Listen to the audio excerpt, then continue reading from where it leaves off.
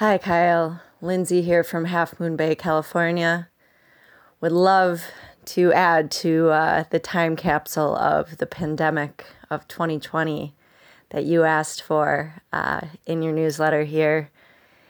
How am I feeling? More grounded and centered than ever. I actually feel like I'm thriving. That sounds really, really weird, but without having my work that I wasn't happy going to before as an option now, I'm now doing the things that truly light me up. I'm getting creative with how I'm going to make income and also turning back to the land more than ever.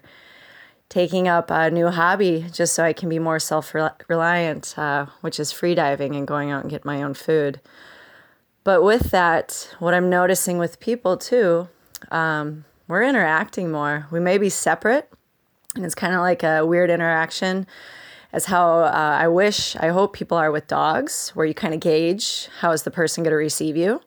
If they seem, happy to speak with you as well.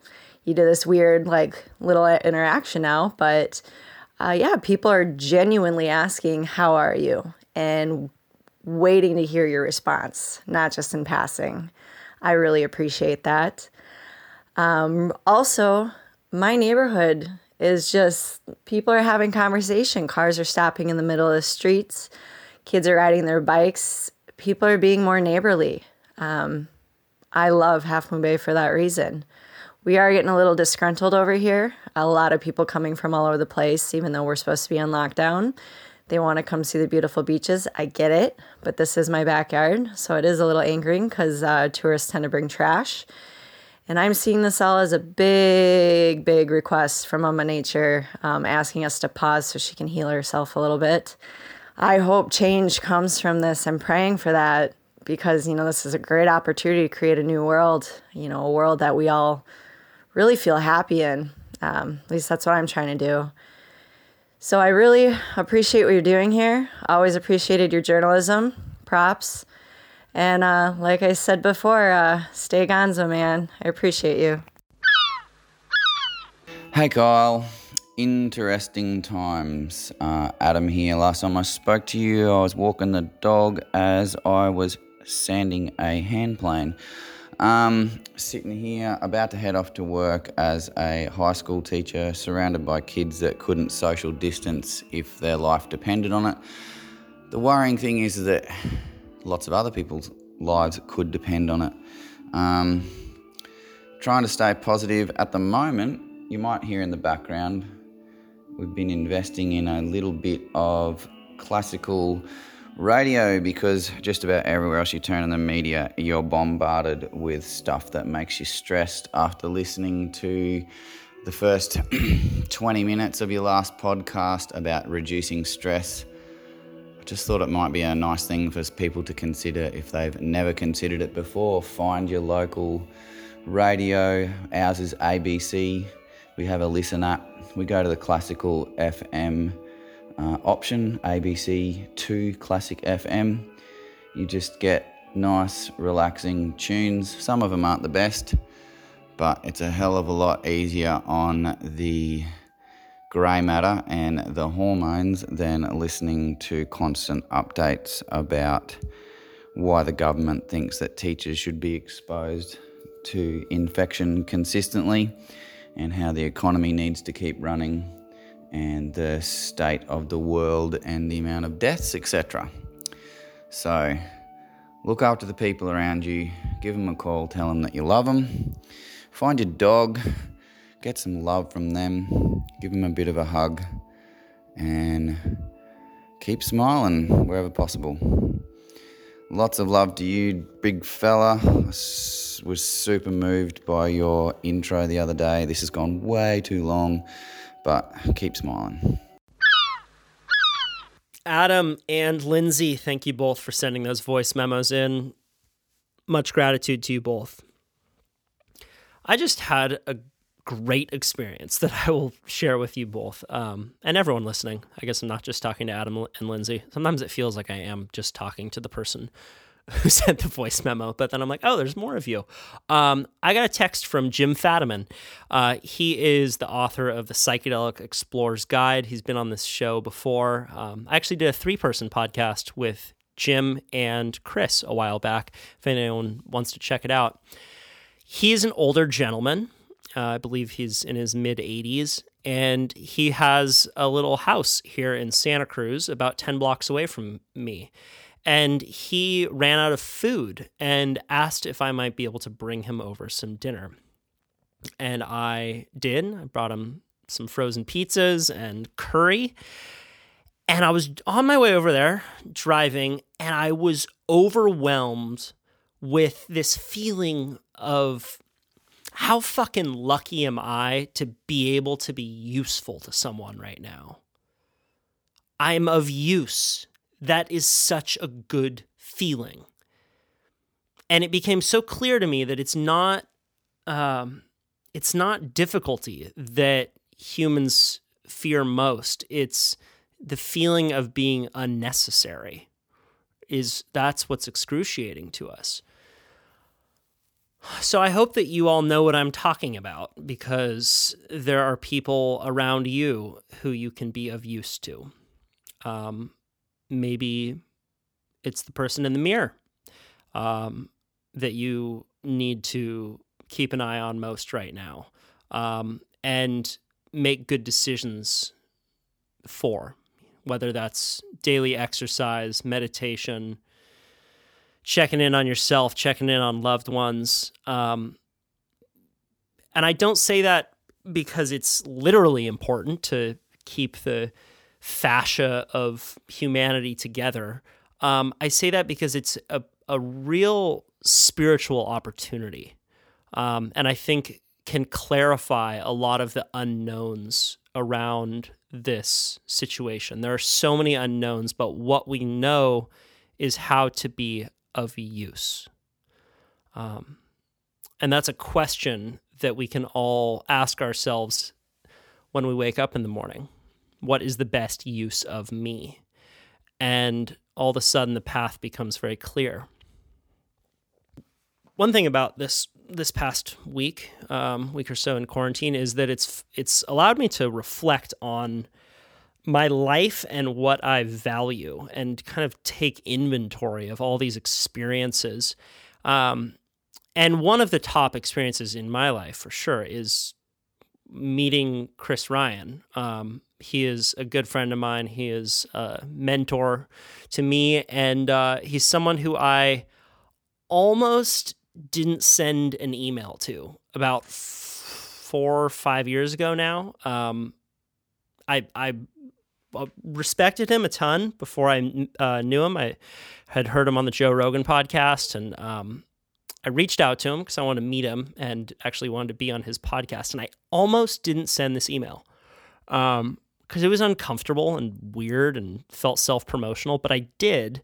And my life has been profoundly enhanced by that connection that I have with him. And for many of you who know, for those of you who don't, we did the Motherfucker Awards together 2 years in a row. And I was thinking about how many of those real life experiences, like, whoa, if I died tomorrow, what would I look back on and think, fuck yeah, I'm happy I did that. And many of those were experiences that I almost didn't do because they felt uncomfortable. I didn't necessarily feel good enough, quote unquote, at the time. But I went ahead with it anyway. I'm reading a book right now called When Things Fall Apart by Pema Chodron. She's a Buddhist. And she said once a friend told her, you know, Pema, what I love about you is that you're a total coward, but you go ahead with it anyway. I loved that because that's my experience most of the time, is honestly feeling like a coward. But sometimes I do make the cowardly choice, but other times I go ahead with it anyway.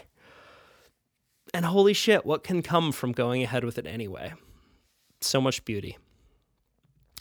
For those of you who know nothing about Christopher Ryan, he is an author. He is the best-selling author of Sex at Dawn, and his latest book, Civilized to Death, just hit the bookshelves.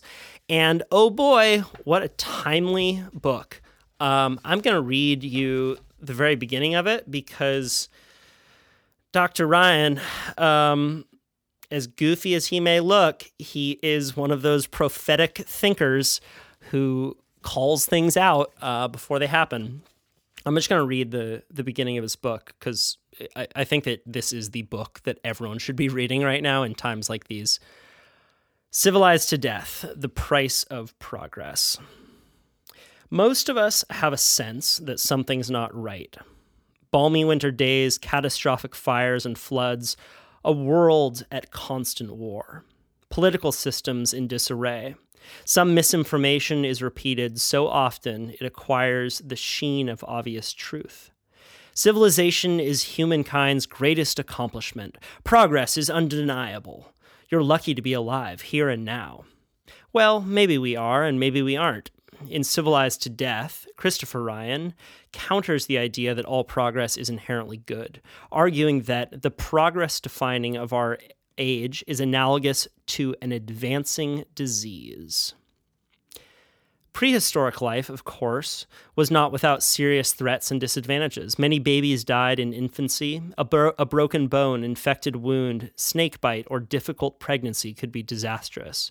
But ultimately, Ryan asks, were these pre-civilized dangers really much worse than modern scourges, such as car accidents, social isolation, worsening natural disasters, and rising deaths by cancer, suicide, and cardiovascular disease?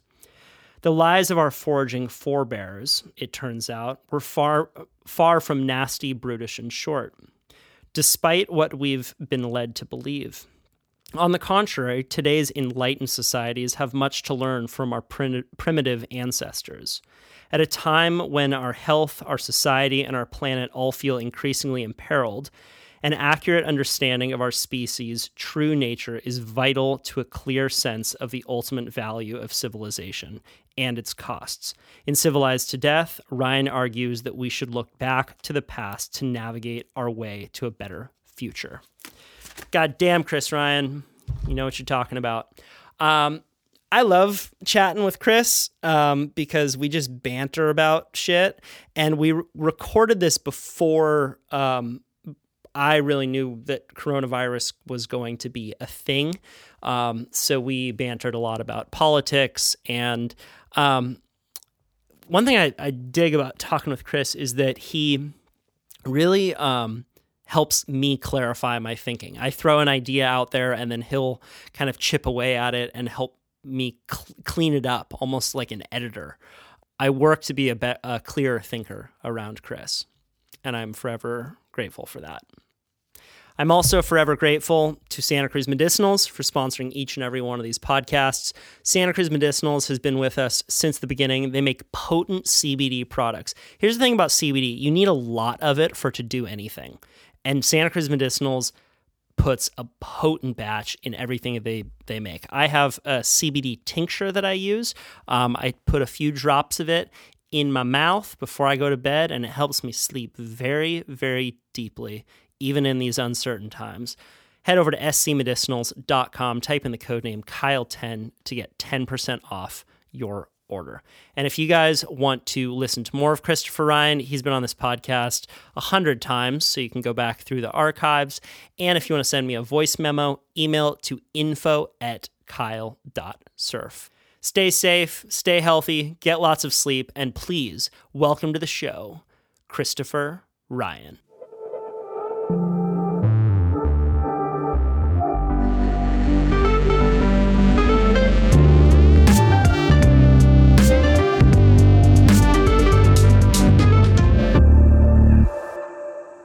I'm going to start this one off with a passage from Matt Taibbi's new book, Hate Inc. There's a chapter called The 10 Rules of Hate. Rule number 1, there are only 2 ideas.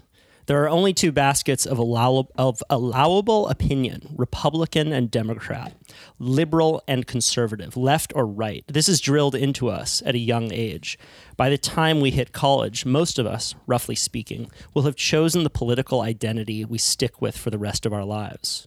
It's the Bullerian version of politics. Pure binary thought, blue, red, true, false, 0 or 1. Open a New York Times op-ed page if you want to see the contours. The spectrum of ideas is narrow. There's no Paul Goodman preaching revolutionary pacifism. There's no Thoreau denouncing the spiritual bankruptcy of our work-centric lives, urging us to reconnect with nature. There are no Twains telling us to lodge all power in one party and keep it there is to ensure bad government. There are no Bierces or Swifts helping us laugh at the rich and the powerful and the pompous. What does that make you think of? What's it make me think of? I mean, I don't feel like I fit into that scenario that he paints. I've always felt to the left of the Democratic Party. If we're even, to talk in terms of left and right is to buy into the binary, which I guess is what he's calling out there.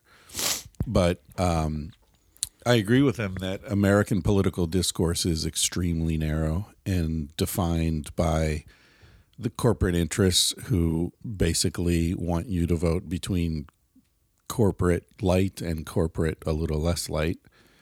Or neither one is light, corporate heavy or corporate less heavy, I guess, Tweedledee and Tweedledum. But, I think that's a major problem in this country, that people think they have a choice, but when the choice is determined by the pre-existing political system, it's not much of a choice, really. Go for it. I always think American politics reminds me of the Harlem Globetrotters. I don't know if you remember who they were or if they still exist. They're this basketball team. They might still exist. I don't know. But they were a basketball team. There was more like a circus act. And right. They would do all these tricks, and they were amazing. Some of them were former NBA players, and they would do all this crazy stuff with the ball, and almost like magic tricks. And so they had this other team, the Washington, either Generals or Nationals. I forget. I think it was the Nationals. Right. And their job was just to pretend to play against these experts. Yeah. And always lose. And always lose, yeah. And that was, it's like a bullfight. The bull's not supposed to ever win, right? There's supposed to be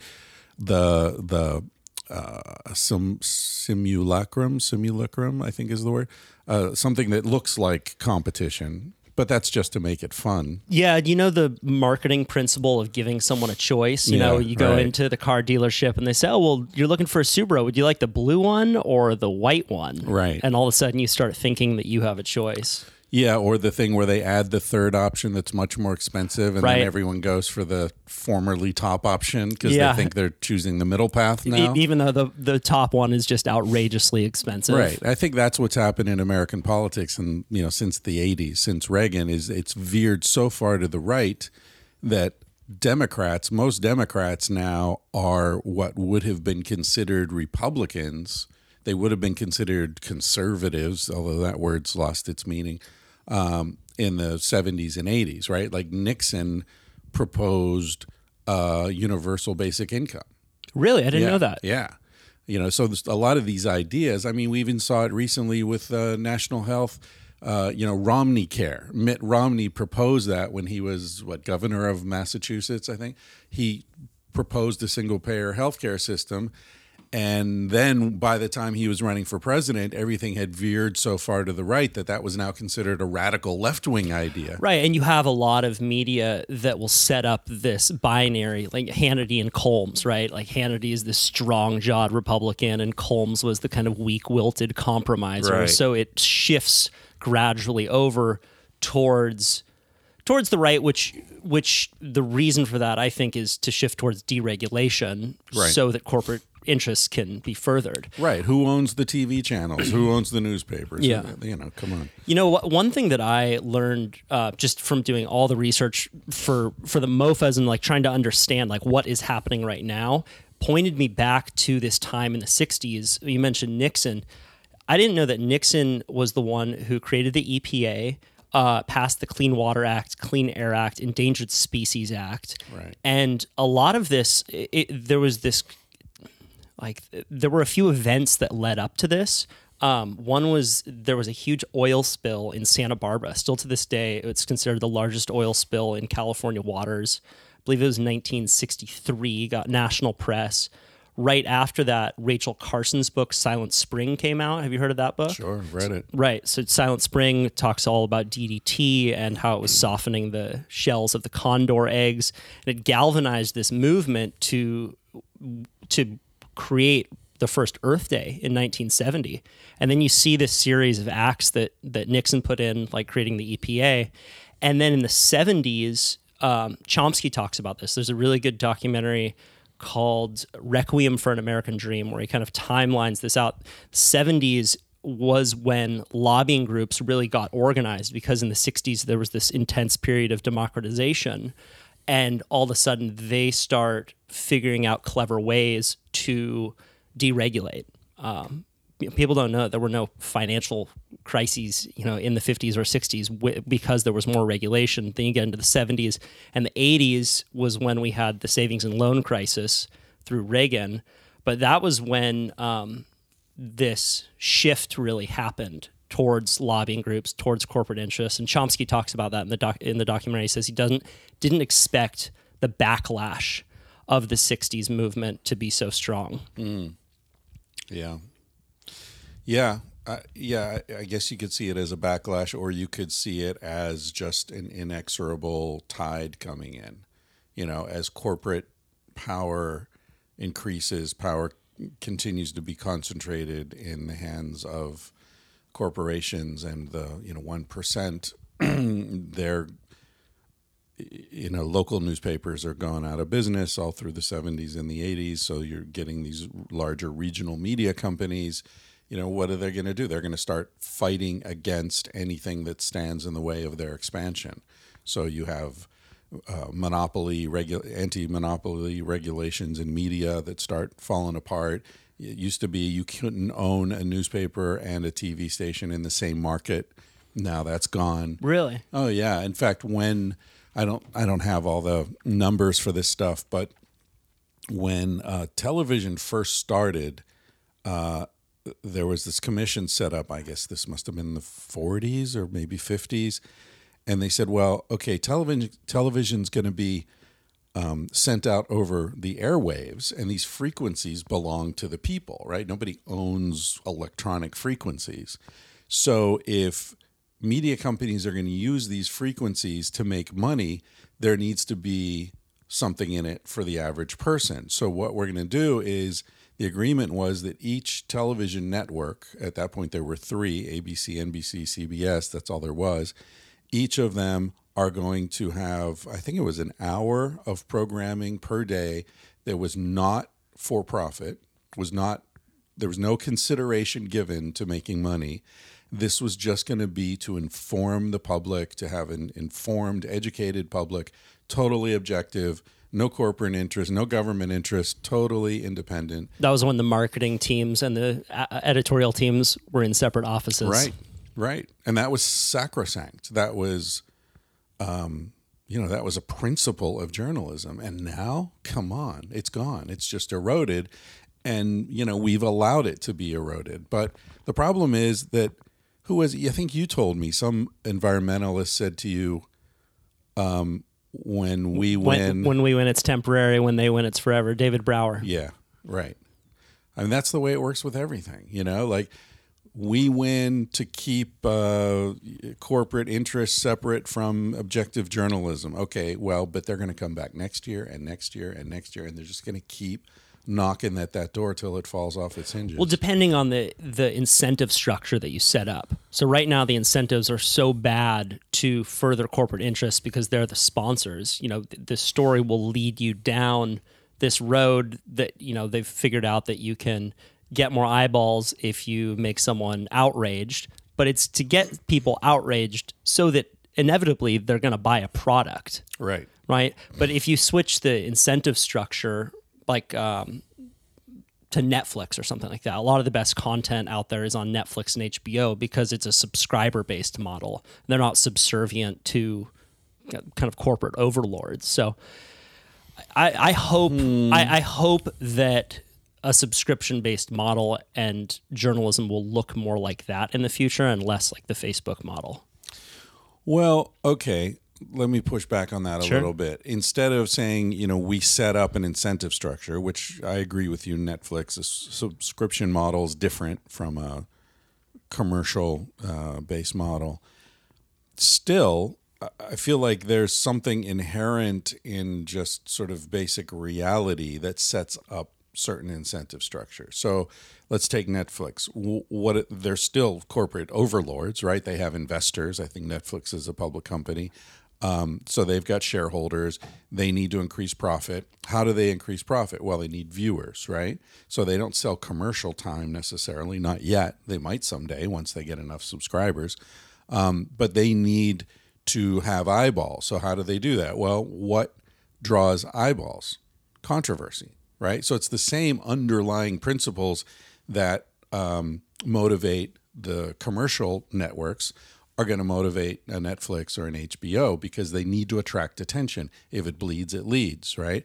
People are attracted to controversy and conflict. And Game of Thrones is not a fucking documentary, right? It's not educating. That's what, HBO, I think. Yeah, that's HBO. But is there anything wrong with conflict inherently? That's just drawing us into a story. I think the problem is where it's Inc., right? That's where Right. we started. Yeah. He's saying that the media thrives on conflict, even when they're creating the conflict, because it draws eyeballs. Right. And I'm saying it's the same drawing eyeballs to a C-SPAN, or not, that's a bad example.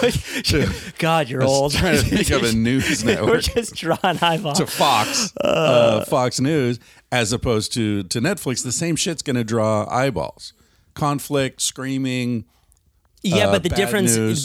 is that Netflix or HBO would be more willing to call out a Pfizer Pharmaceutical because they're not one of their advertisers. They're more likely to allow that documentary to be aired, which is why you get some of the best content on Maybe, those. but I'd like to see who's on the board of directors of HBO, who's on the board of directors of Netflix. Sounds like a conspiracy theory, Dr. Ryan. Yeah, well, what I'm saying is that I think that, water runs downhill, not because we've set up channels necessarily to channel it downhill. It just does. I think money concentrates. It just does. People in positions of power hang out together and look after each other. They do deals on the golf course. It's not, I don't think it's a conspiracy. I think it's just the way things are. I've had that insight of like rich and powerful people hanging out together when I noticed how after I started hunting, a lot of friends who were fellow hunters would give me meat and I would give them meat. And there was Right. this little incestuous circle of like trading. Oh, you want some deer meat? You want some Right. pig meat? I'm like, oh, they do that with billions of dollars. Right. This whole thing with Hunter Biden, right? Oh, it's a big, what's going, do you know about this? No. Oh, this is like sort of what underlies the whole Trump impeachment thing, that Joe Biden's son got this job for working for a Ukrainian energy company. I apologize to people who know about this. You've heard a million times. It's been in the news for months. Kyle lives in a cave, ladies and gentlemen. Anyway, he had this job working for this energy company in the Ukraine, getting paid $50,000 a month. The guy knows nothing about energy, doesn't speak Ukrainian or Russian.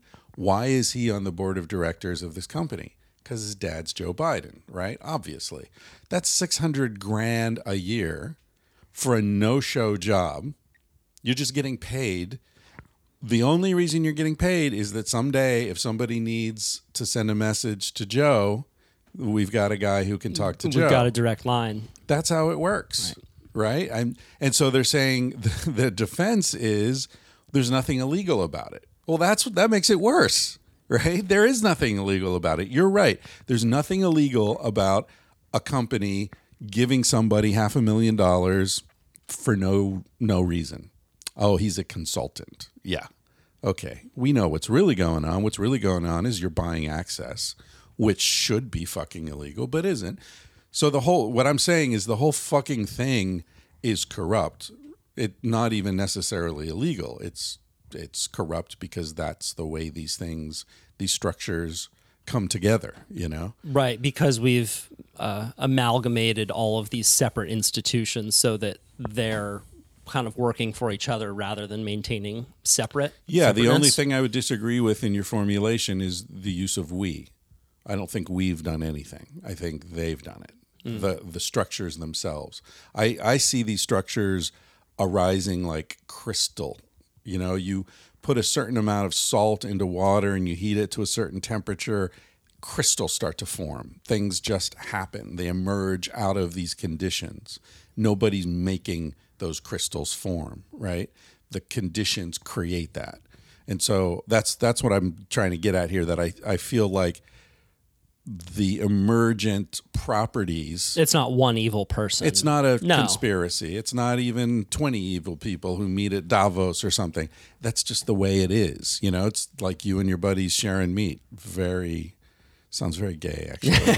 Nothing against that, but we all share meat. Yeah, stroke each other. Yeah, and I think that it's. I agree with you. I think that regulation can help with that.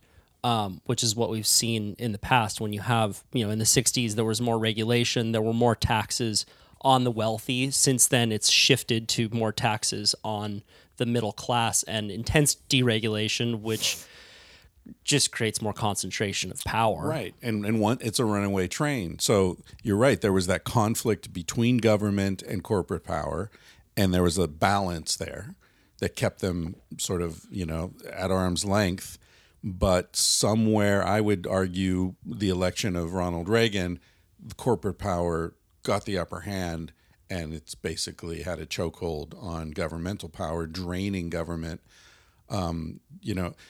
When you're electing politicians who are running on the platform of government is evil, there's something really wrong there, right? Obviously, their whole openly stated agenda is we are going to, I forget who it was. Government's not the problem, or what is like government is not doesn't solve the problem. Government is the problem. That was Reagan said that. Yeah. And one of Reagan's advisors said, "I want to make government so small you can put it in the bathtub and drown it." Right, and that's what they're trying to do. So it's essentially a libertarian argument that government just gets in the way. Government has no positive role to play except in, maybe in the military. But let us do things. Business will take care of itself. Right. And everyone will, we'll work things out. We don't need... The future is going to be so profitable without regulation. Yeah, exactly. I think that government should be a mechanism that enacts the values of the people. But who believes that that's happening now? Well, not in this country, but see, there's the question, what are the people? What are the values of the people? In the United States, there's no clear sense of what the people believe or who the people are. And I think that's what a lot of the dispute is right now in America is what's an American person look like? What color are they? What religion are they? What do they believe in, right? It used to be in the 50s, even though, there were obviously minorities, they were ignored. So it was like an American is a white, middle-class guy, works in the factory, has 2 kids. Mr. Sandman. Right. Bring me a dream. So I'm not saying that that's better, and I'm not saying that minorities shouldn't be represented. It's Chris Ryan banging a cat at age 13. That was what that America was looks like. It's age Inside 11, joke for everyone who knows. For anyone who's been following the podcast world for a while, Google, what is it? 9.5 Lives with Christopher Ryan. Anywho, but in Europe, like in Spain, there's a much more cohesive sense of what Spanish people believe. That's what I was getting at. There's a community. There's more of a unified sense of, okay, we're Spanish. This is what we eat. This is what we believe. This is what we do on the weekend.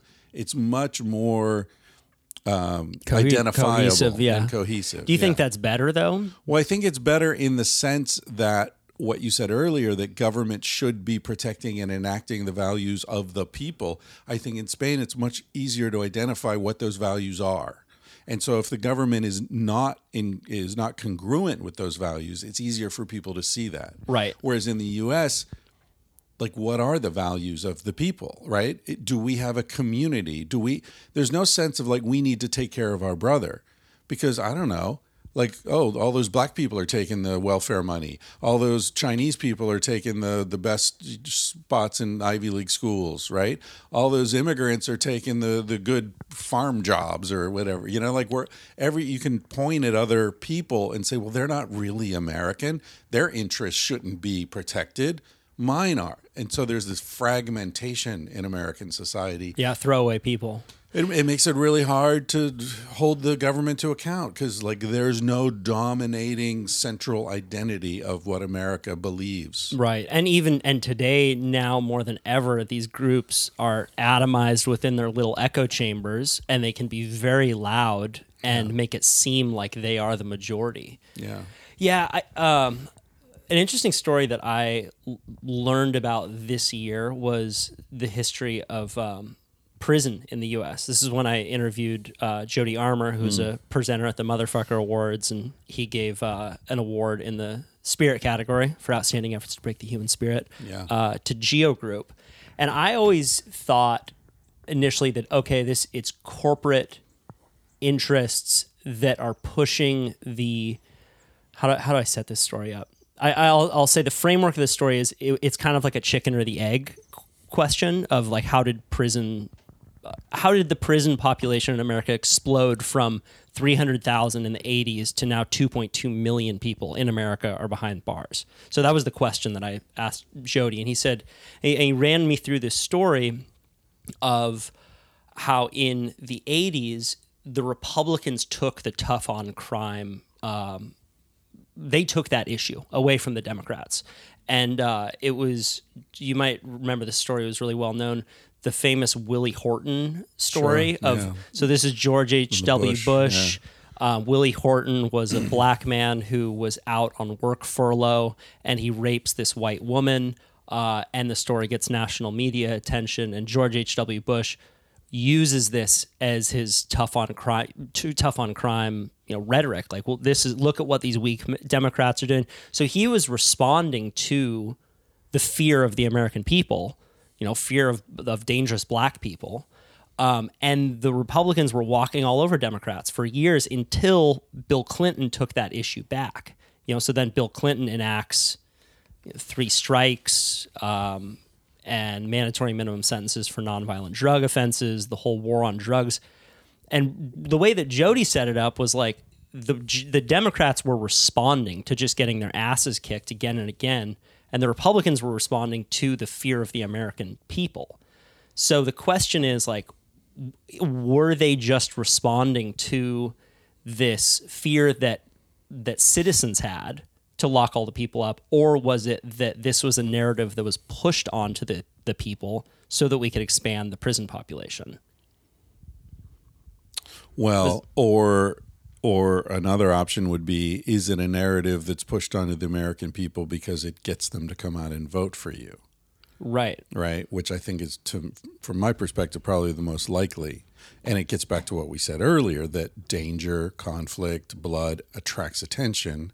And so if you're trying to motivate people to pay attention to you, if you can scare them, that's a really good way to do it, right? There's this famous quote from Goebbels, who was Hitler's information minister or propaganda minister, where he said, it's easy to start a war. You just scare the people and, convince them that some other people are coming to hurt them and take away their stuff or hurt their children or their wives or something.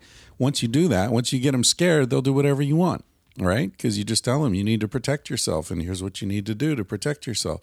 So I think keeping people afraid is a really useful political tool. It's also a useful advertising tool. It's, whatever. It's for media mind manipulation. Yeah. And America, people don't understand this if they haven't traveled much. America presents itself as this tough, USA, we're number one, big trucks and big dicks and big guns, and we're the fucking toughest. This is the most scaredy cat, pussified country on earth.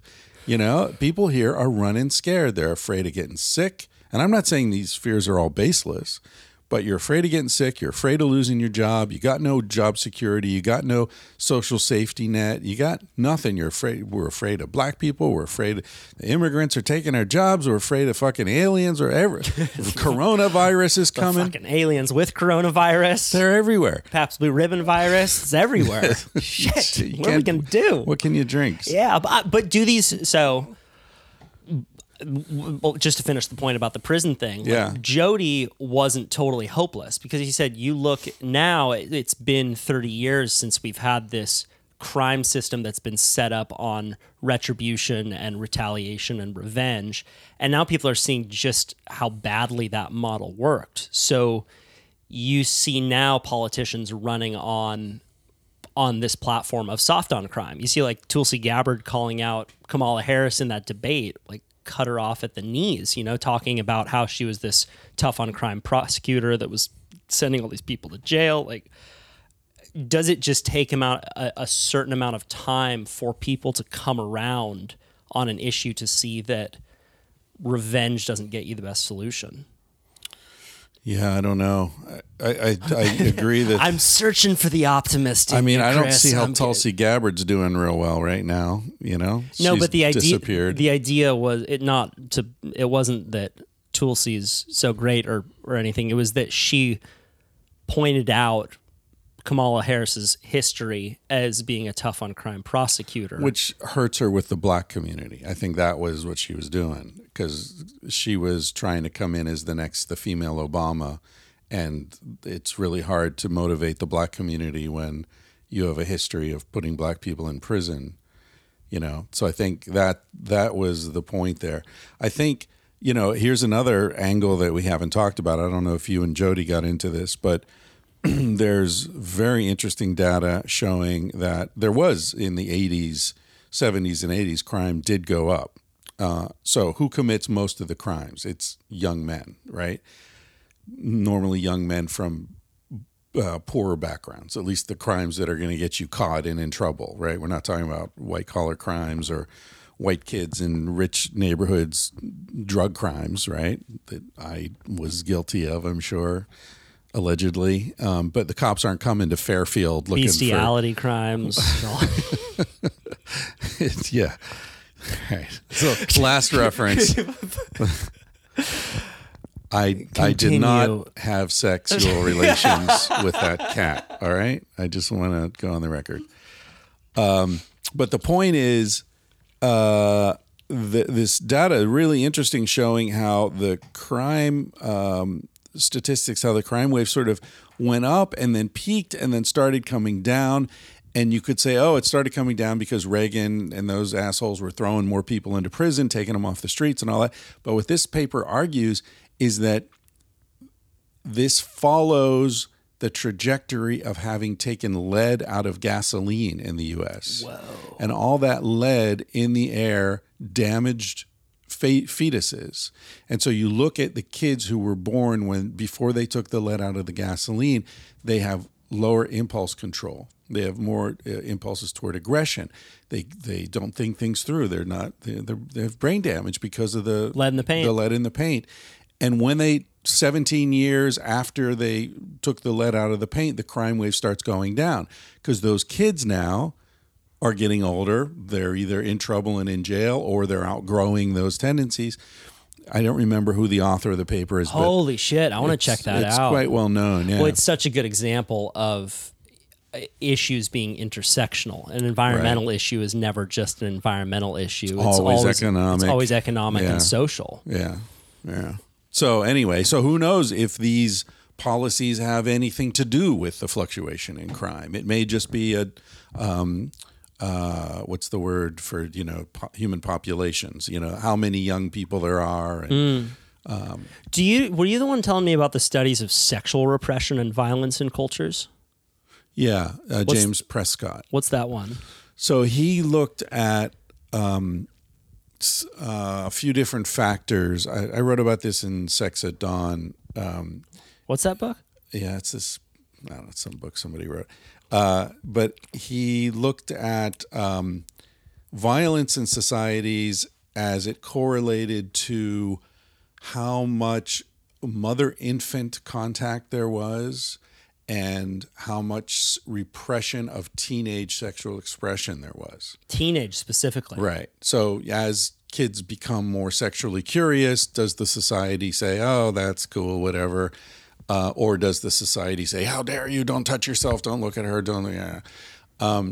So in societies that have heightened levels of, by the way, the teenage sexual repression and the mother-infant Contact. physical contact, they run together. So in societies that have more breastfeeding, longer breastfeeding, they're almost always societies that have a more relaxed attitude toward sexual expression in kids, and vice versa. And don't infants' eyesight only go a very short distance that's about the distance of the breast to the mother's eye? Do you know about this? Yeah, well, I know infants can't really focus on anything for a while. And so when you think they're looking at you, they're actually just looking at some Neither blob. can millennials.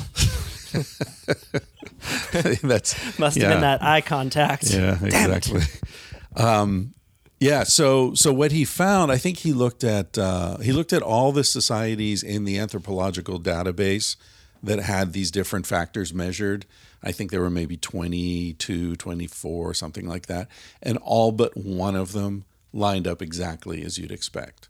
So lower rates of mother-infant contact and a less tolerant attitude toward teenage sexual experimentation, much higher rates of violence, both within the society and with other societies. So more warlike and also more violent within the society. So yeah, chicken egg, do we discourage breastfeeding in America in order to create warriors? Right? No. Come on. I think it's like I said earlier, I think they're emergent properties. I think that when you have a society that's expansionist and warlike, generally, it's not going to be a sexually tolerant society. It's not going to be a society in which mothers are encouraged to hold their sons, breastfeed their sons till they're 3 or 4 years old, which is the natural human sort of pattern. You create frustration. Look at what we do to kids in this society, infants. And I'm not blaming anyone. I'm not a parent. I'm in no position to judge anyone. But what do we do with kids? First of all, a lot of them are circumcised for no reason. So you just cut the piece of their dick off. That's pretty fucking barbaric and crazy. We put them in a room, a dark room, to sleep alone, right? Any infant primate that's left alone overnight is going to be eaten. It's going to be dead by morning. So there's a reason those kids scream when you leave them alone in a room at night. And what do we tell parents? Oh, let them cry it out. They'll learn. Let them cry it out. Yeah, let them experience existential fucking terror, right? Age 2. I want to go back in that safe, warm place, please. Yeah. So what kind of people are we creating? I don't care how many creating? stars you put on my ceiling. I want to go back in the warm place. Yeah. Is that a snake? No, you can't sleep with us. You can't be in bed with the two adults that are going to protect you. No, you got to sleep alone in a dark room. And then what? Oh, eat. I'm not hungry. Eat anyway. Ignore your body. Oh, go to sleep. I'm not tired. Go to sleep anyway. Ignore your fucking body. What kind of people are we creating? Go sit in this room and listen to this old person drone on and on. But I want to get up and play. No, sit down. I want to talk to my friend. Shut up. No talking. No talking. No, I love routine, dude. I think it's so important for kids to have a little bit of routine and regimen. You see parents that don't give their kids regimen. They're just like, oh, are you hungry? Not hungry anymore? 2-year-olds run the house. Oh, I'm not talking about being a pushover. I'm talking about not teaching Are we kids to going to ignore raise their kids bodies. who can't take a bullet wound? Is that what we want in this country? A kick in the ass. I'm all in favor of kicking them. I just, no, I'm not. Yeah. You're not going to publish this, are you? No, of course not. No. Never. Can we take that out? Yeah. We're It's live, bitch. Yeah. I think that it's good to, we talk about these big problems, a lot of big problems. I'm gonna push back with a couple solutions. Oh, you're so young and innocent and sweet. It's great. Well, It's great. the great Lawrence Lessig, one of our presenters, has recently introduced a voucher system. You know about this? Seattle has a 6-to-1 voucher system now. So since Citizens United, this is kind of tackling the insidious relationship between corporations and government and lobbying groups. He says, we could try and cancel Citizens United, which isn't going to happen, or we could leverage the vote of the people, which Seattle implemented. So they get a 6-to-1 voucher. Or no, it's not a 6-to-1 voucher. It's a $100 voucher. Every citizen will get $100 that they can donate to any candidate that they want. Andrew Yang proposed that on a national scale.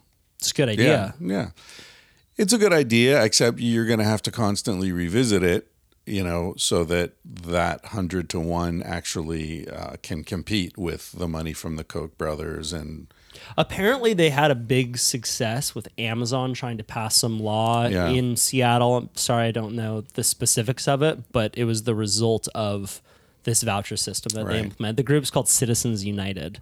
No. Citizens not United Citizens, Equal Citizens. Okay. Go check out Citizens United. There's a great organization called ALEC. They're doing wonderful work. Yeah, I thought, you want to get hopeful. Andrew Yang made me feel hopeful. You don't really follow this political shit, I do. I just have been out of you're basing me off one story. So I don't know Hunter. I don't know what you know. No, I'm in. Okay. All right. Sort of. Yeah, he just dropped out, but I thought he was great. The waves have been bad, so I've been really in lately. Oh, okay. As soon as this ball comes up, I'm back on Surfline. Right. So he was hopeful about this voucher system. Well, he did. He was into and also universal basic income. Yeah, he wanted to give every adult in America $1,000 a month, no strings attached, which would undercut a lot of the social services, but better because you've got all this overhead now in all these different programs. They compete with each other. It's really difficult to figure out who qualifies for what. I thought that was really hopeful that he actually got on the debate stage and had a chance to make these arguments and made them really well. I don't know if you saw his podcast with Joe Rogan. It was fantastic. He's a smart guy. He's a really smart guy. And at the point when he did that podcast, nobody knew who he was. That really launched him, onto the national consciousness. And it was just great. It was like 3 hours of, Joe knows his shit. Joe asked good questions, and, Andrew Yang just was ready. And he was so smooth too. He was like, you could tell that he had done his homework. He knew who Joe was. He knew Joe had 2 kids. He knew, so he would say things like, I know you've got 2 daughters, and as a parent, you did it. And it wasn't schmarmy. It wasn't like, it wasn't schmoozing up, but he knew the platform. But he was respectful, and he knew who he was talking to, and he it's the worst when guests will go on Rogan and they don't really know who he is, or like me, or no, but they'll get off topic. Like, do you listen to Ed Snowden one where he was like, "I'm sorry, I'm getting off topic," and Rogan was like, "That's what we do here." Yeah. No, it'd be a good name for a podcast. Off topic. Tangentially speaking. Yeah, it's close. Yeah. Are you in favor, and this might be too granular, of Yang's proposal to give $1,000 to everyone? Like, why should Jeff Bezos get $1,000 as well as someone from a low income family? Because the point is that we live in a very wealthy society, and that should be shared with the people. And so if you get into means testing, then you're going to get arguments about who deserves what, and then it's just another welfare program. So his point was everybody gets $1,000, no strings attached. It's super easy. As long as you're over 18, you get that check every month. And that eliminates this whole like who gets it, who doesn't thing.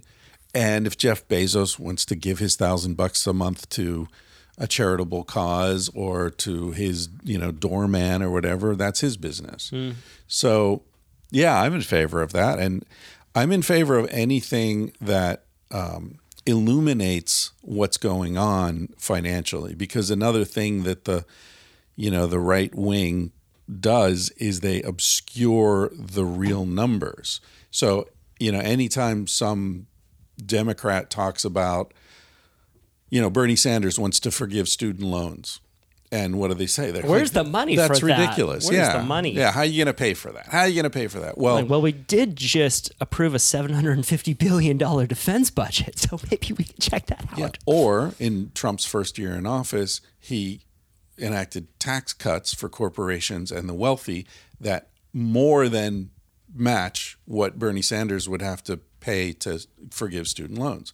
So we spend that money all the time. We just spend it on the rich people, but when it comes time to spend it on the other people, they say there's not enough money. They've been doing that for decades, and people still fall for it.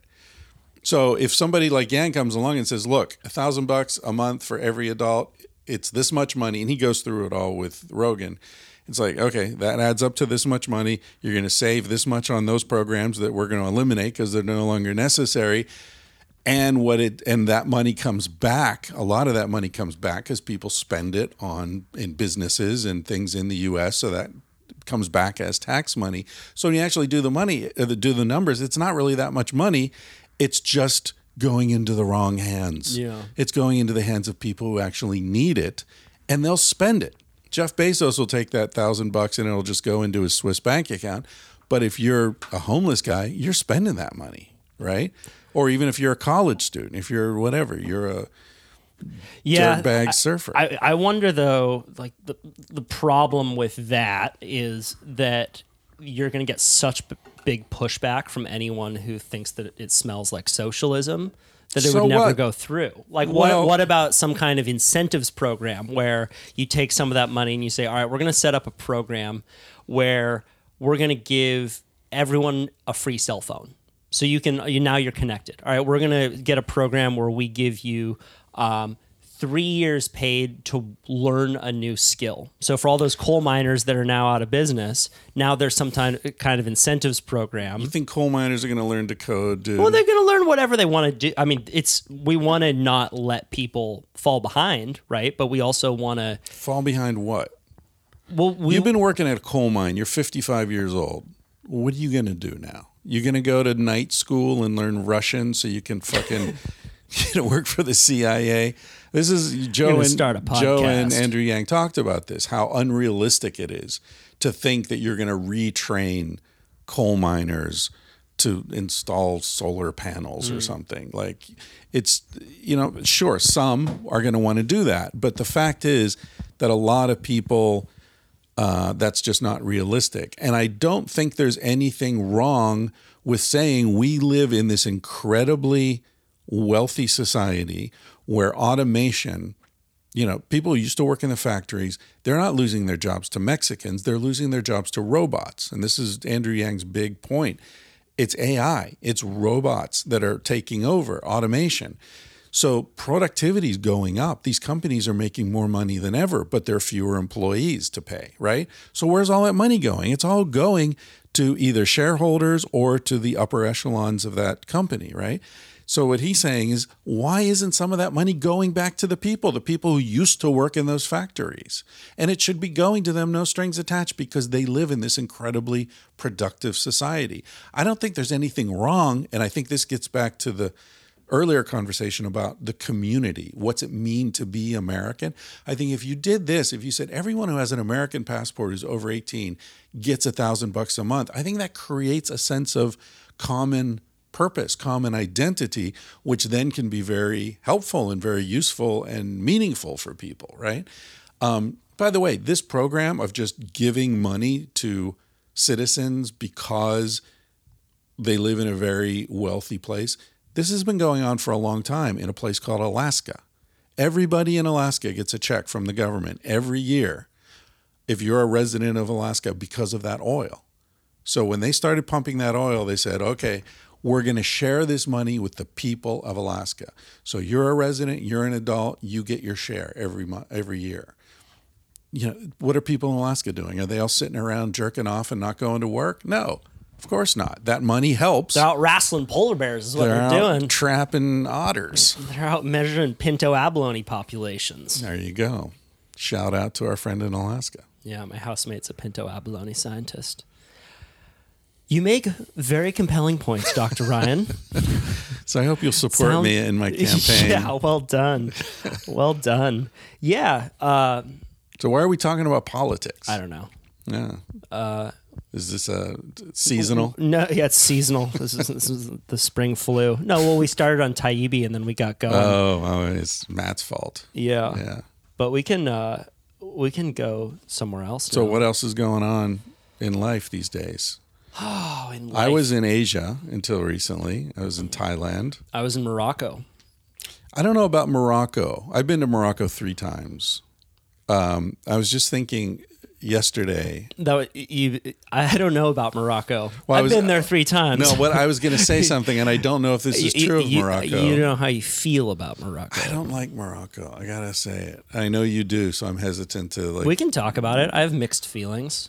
Well, what I was going to say is something I noticed in Thailand. I've spent a lot of time in Thailand. I love it. I went into someone's house yesterday. I was up in Bolinas with Lloyd Kahn. Great guy who you got to get him on your podcast. I will. Soon. Tiny House He's guy. Fantastic guy. Tiny House guy, Shelter Publications. He also has been surfing since the 40s, literally 1940s. Oh, yeah. And he's still doing it. He's amazing. He's just an amazing human. But anyway, I walked into his house and I was like, oh, let me take off my shoes. And he said, oh, no, leave your shoes on. You'll get your feet dirty if you take your shoes off. And I thought how different it is. In Thailand, you take your shoes off. When you go into a restaurant even or someone's house, here bare feet are considered dirty, right? Like the sign in the store says no bare feet. Whereas in Thailand, the sign would say no shoes. It's like in Japan, here we have street names. In Japan, they have block names. Oh, really? Yeah. That's interesting. There's a really good TED Talk by a guy named Derek Sivers. It's like one of those 5-minute TED Talks about exactly the concept that you're talking about, just questioning the premise of the thing that you grew up learning to do and why is yours better than the other one. Right. And why are bare feet dirtier than the dog shit on the bottom of your shoe? That makes no sense. I think that's tied to the sort of anti-sex, anti-body, anti-pleasure bias. That's why I have everyone America. stripped down nude when they get into my house. Yeah, exactly. It's a cleanliness thing. Well, and you have that shower right at the door. Mm-hmm. Yeah. I have a bidet at my doorstep. You do body checks. Yeah. Like all the little. Yeah.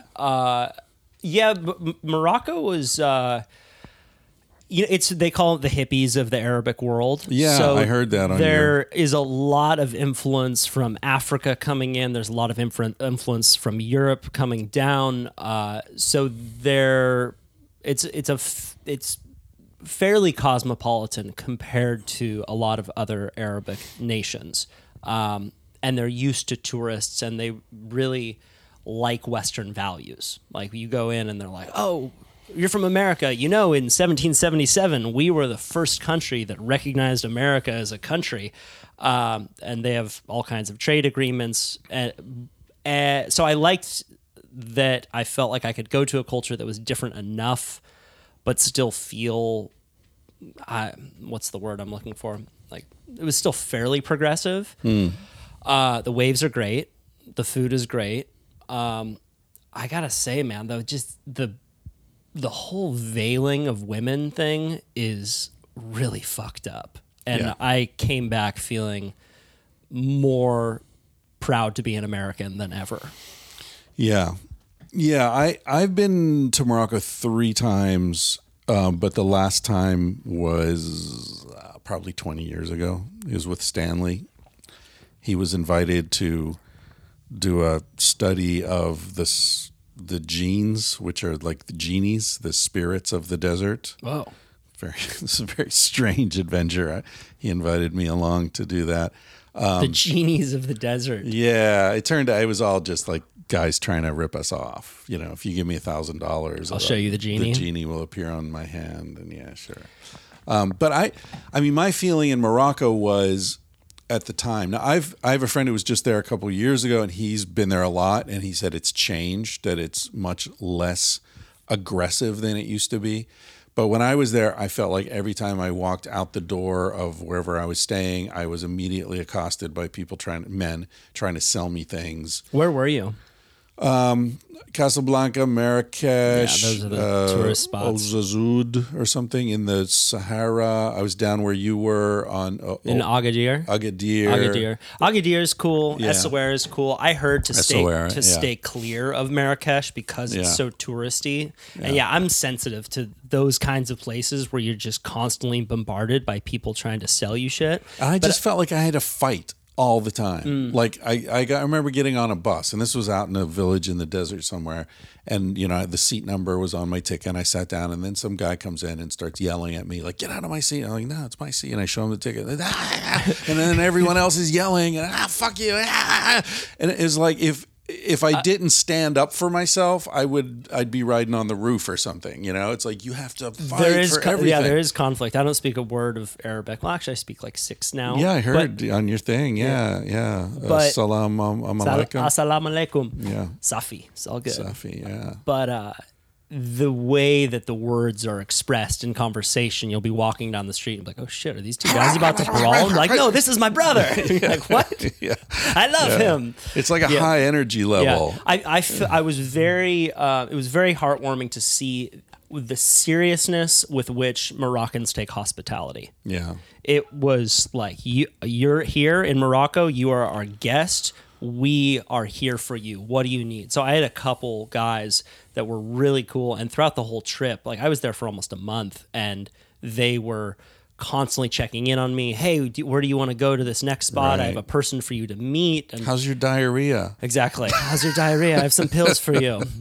Hey man, That's just good. checking in. That's good. He dead yet? So it was cool because in America we are so individualistic. Yeah. There's not really that culture of hospitality to the same degree. Yeah. Surfing has its own subculture within each culture. So wherever I travel, I feel like it's shaded a little bit by a global community of surfers. There is something cool. real That's about great. that. Yeah. It's like I always envy musicians for that, that you can go to some country where you don't speak a word of their language, but if you can play guitar, you'll be jamming, You're you in. know? And it's so fucking cool to have that bridge. So I'm lucky in the way that most of the places that I go, I'm connected with surfers who I are either friends of friends or directly friends. One of the guys who I was staying with in Morocco is a big wave surfer who comes over and he surfs Mavericks every winter. So he knew me from those experiences. You know, we're surfing the biggest waves of our lives together out on this little boat in 40-foot seas, giving each other high fives. Like that's a condensed amount of time to become very close. Right. So by sharing those kinds of experiences, I felt like I had a bit of a red carpet going in. But I think that even without that connection, there is just a seriousness of hospitality that Moroccans have. Yeah, I think that's common throughout the Arab world, that hospitality. Yeah. Well, apparently the history of it is that there was, all the what's the word? People, nomadic tribes. They're out in the desert and they have someone come in and visit, and it was very serious to let them in and let them stay for as long as life they or want, death. life or death. So they carried that culture through. I always try and find the best of a culture and kind of take it with me. Oh, that's something that, and the food as well. I'm getting into cooking, so they have some. Dude, the tagine is tasty there. The tagine and The couscous clam. Came back with a lot of scarves. You got some scarves. Yeah, big fan of the scarves. Yeah. But yeah, it's weird in Western culture now, I would say in liberal circles, because many people don't feel permission to criticize an oppressive religion. Right. So it just goes on, and a lot of women, in colleges here, they're going to Vassar or UCSC, and they wear a hijab for female empowerment, and they've never been to a culture where women will get killed if they take it off. That's not necessarily true in Morocco. Again, it is more liberal than other Islamic cultures, but man, some of the stories that we don't talk about, like, just in 2019, there was a school in, we're taking it way down right now, and then we'll bring it back up, I promise. But in Iran, there was a school of girls that the school caught on fire, and the police and the fire department wouldn't let the girls go outside because they weren't properly veiled. 2019, man. It's fucking crazy. So, yeah, that was a problem I had in Morocco. I was single, I guess the first 2 times I went, and I found the women to be super attractive because they're like strong and like, yeah, beautiful people. I mean, physically beautiful, but I really like their energy because I think it's kind of like that same energy we were complaining about with the men, right? Yeah, that like high, but they have a little intensity. bit more femininity, right? Yeah. But when it's coming from a woman, it's like, damn, there's a lot of stallion. Yeah, wow, she's got a lot going on, and I found that really attractive. And I had a Moroccan girlfriend in Spain, and so I sort of, coming at the culture from that perspective, I really like the women. I like their assertiveness and their energy, and they're physically beautiful. And so when I was in Morocco, I was with this buddy of mine, and we were sort of, there were a lot of women around, and we were chatting with the women, and again, it was really easy to connect with the women. They really wanted to talk to us, but we'd start talking with these women, and some guy would come over and just start yelling at them and like shoo them away. And it's like, hey, dude, like, talk about a cock block. It's like a cultural cock block over and over. So I'm like, you know what? I don't like you guys. Like, how about if you just back the fuck off? There's one way to get Chris angry. It's getting cock blocked. Like over and over. I had a funny moment. I think you know the story because I did the Check with Kyle episode. Yeah. Right. So I went to Morocco because I gave a talk at this beach cleanup there. And there was they set up a stage on the beach. There's a few hundred Moroccans out in this crowd. And I had no idea how kind of America-centric my presence was going to be, but there was an American flag behind me. Yeah. Like a blown up photo of me surfing and an American flag right next to it. And they play me up on stage and they're like, now, welcome, American Kyle Tierman.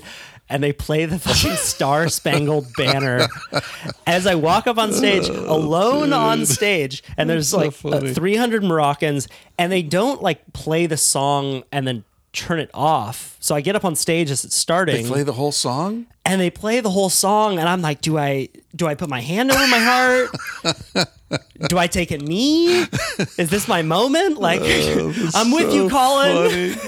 I'm with you. Did the version that you played on your podcast, was that the version they played there? That it was a woman singing, right? I got the audio from a separate song. To play. I don't know if it was the same version, but so you had to stand there and listen to the whole song, dude. It's like a 3-minute song. It's a long song. Yeah. 3 minutes, man.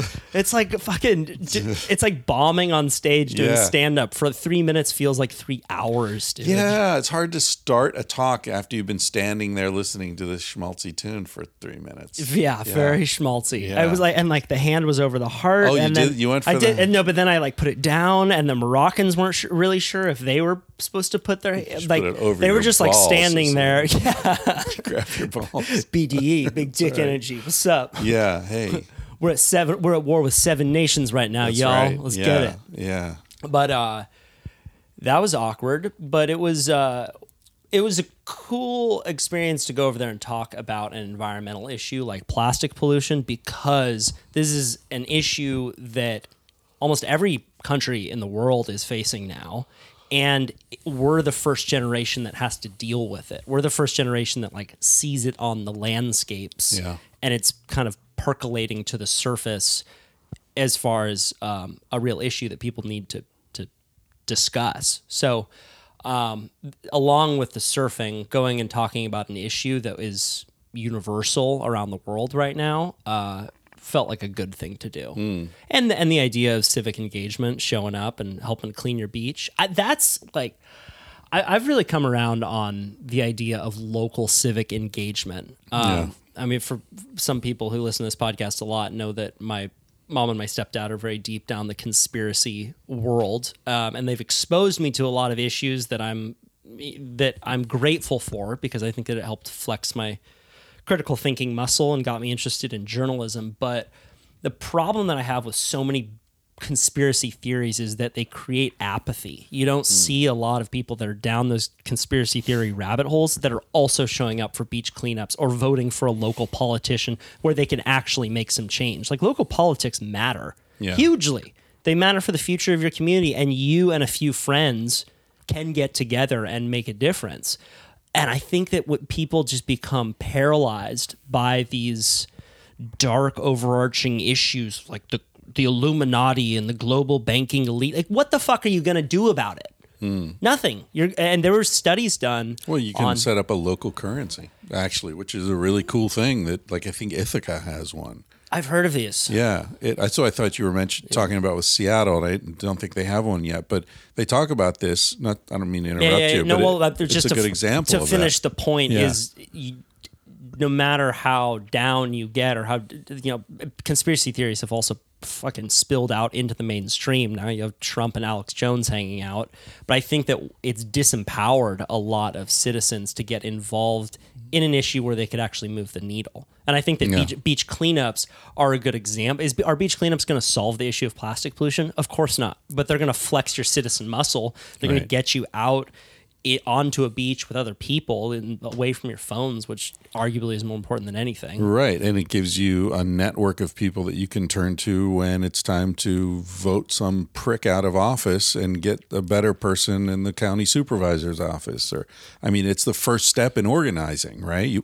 Maybe the organization is around cleaning up the beach, but it ends up being useful. It's a tool that can be used for lots of other things. Do you ever engage in local politics?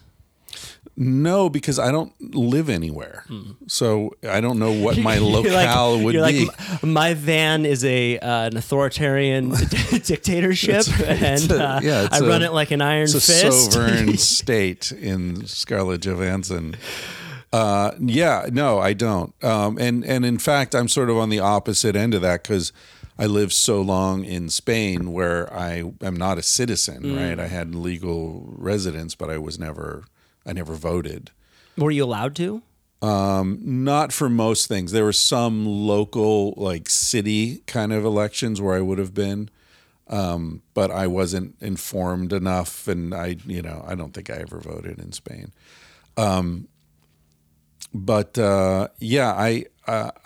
That may change. As you know, I bought some land, and I may be building a house at some point, and live my doddering old age in a place. Doddering. That's good. Doddering old man is like someone who's like, it's almost like a toddler. I think it's the old toddler where you're sort of like just barely on your feet. I think that's what it means. So could you call someone a dodderer to insult them? No, I think doddering I don't know about a dodderer. Yeah. That sounds like a adulterer. Yeah, I don't know, man. I go back and forth around my engagement with politics, and I sometimes wonder if my whole activism thing is just some kind of desperate need to feel like my life has meaning. Well, there's nothing wrong with that. I mean, if people find meaning in different places. I think a lot of people have kids so they can feel that they have meaning in their lives. People do different things, and I think that's a real need, and it's nothing to be ashamed of. And I think feeling engaged in your community and trying to clean it up, whether that be the beach or the politics or whatever, I think that's an excellent source of meaning because it creates community. You invite other people to join you. I think that's a really good way of scratching that itch. And it's a real itch. You're going to scratch it one way or another. Most people are scratching it by just trying to make as much bank as they can. They think that's meaningful. And of course, it doesn't work. So then they spend that money on therapists and medical bills trying to fix their back. You could just go down and clean your beach. Yeah, I think that I'm less of an there are certain issues where I feel fairly grounded in where I sit on them, plastic being one of them. I feel fairly well educated about it. I've been involved in it for a while, but I'm more interested in just trying to get to the bottom of the issue and learning about it. And I've kind of psychoanalyzed it. I think that it's the result of growing up with parents that were super into conspiracies and just trying to figure out what base reality is was really hard for me growing up. And a lot of my interest in whether it be the prison system or plastic pollution is just trying to figure out, like, where is this all coming from? And I think that a lot of it stems back to what you were talking about at the beginning, which is this relationship between politicians, lobbying groups, corporations, and it's not necessarily evil people, it's institutions. But we're taught to hate. We're taught to hate people, not institutions. Well, we're it's a big scam. We're taught to believe that institutions are not living things, so we can't hate them. I tell the story all the time of how, I'll say something about Exxon being an evil. I mean, evil's a weird word because it applies to people, right? But if evil is something that's working against the well-being of human beings, then Exxon's a pretty evil fucking entity. Certainly sociopathic. Right. Yeah. I mean, corporations are designed to be sociopathic, right? Because they don't have the interests of human beings in consideration. It doesn't matter. They're about profit. And if they can dump their shit in the ocean and get away with it, they will. Externalize those costs, exactly. baby. And if any government agency tries to come in and regulate that, and it's cheaper to attack that agency than it is to clean up their act, then they'll attack the agency. And that's just... there's nothing evil about that. That's just the way it works. But those stories are so hard to tell. And that's why I have such a love affair with someone like Matt Taibbi, because he can talk about the financial sector and make it sound interesting. I mean, this is a problem that you and I ran into even with the MOFAs. How do you humanize these issues enough to get people to laugh at it? Learning about a lobbying group is not that fun. It's certainly not as sexy as learning about, Trump's sex life. And one improvement that we did to the show from year 1 to year 2 was we allowed the comedians to create their own names.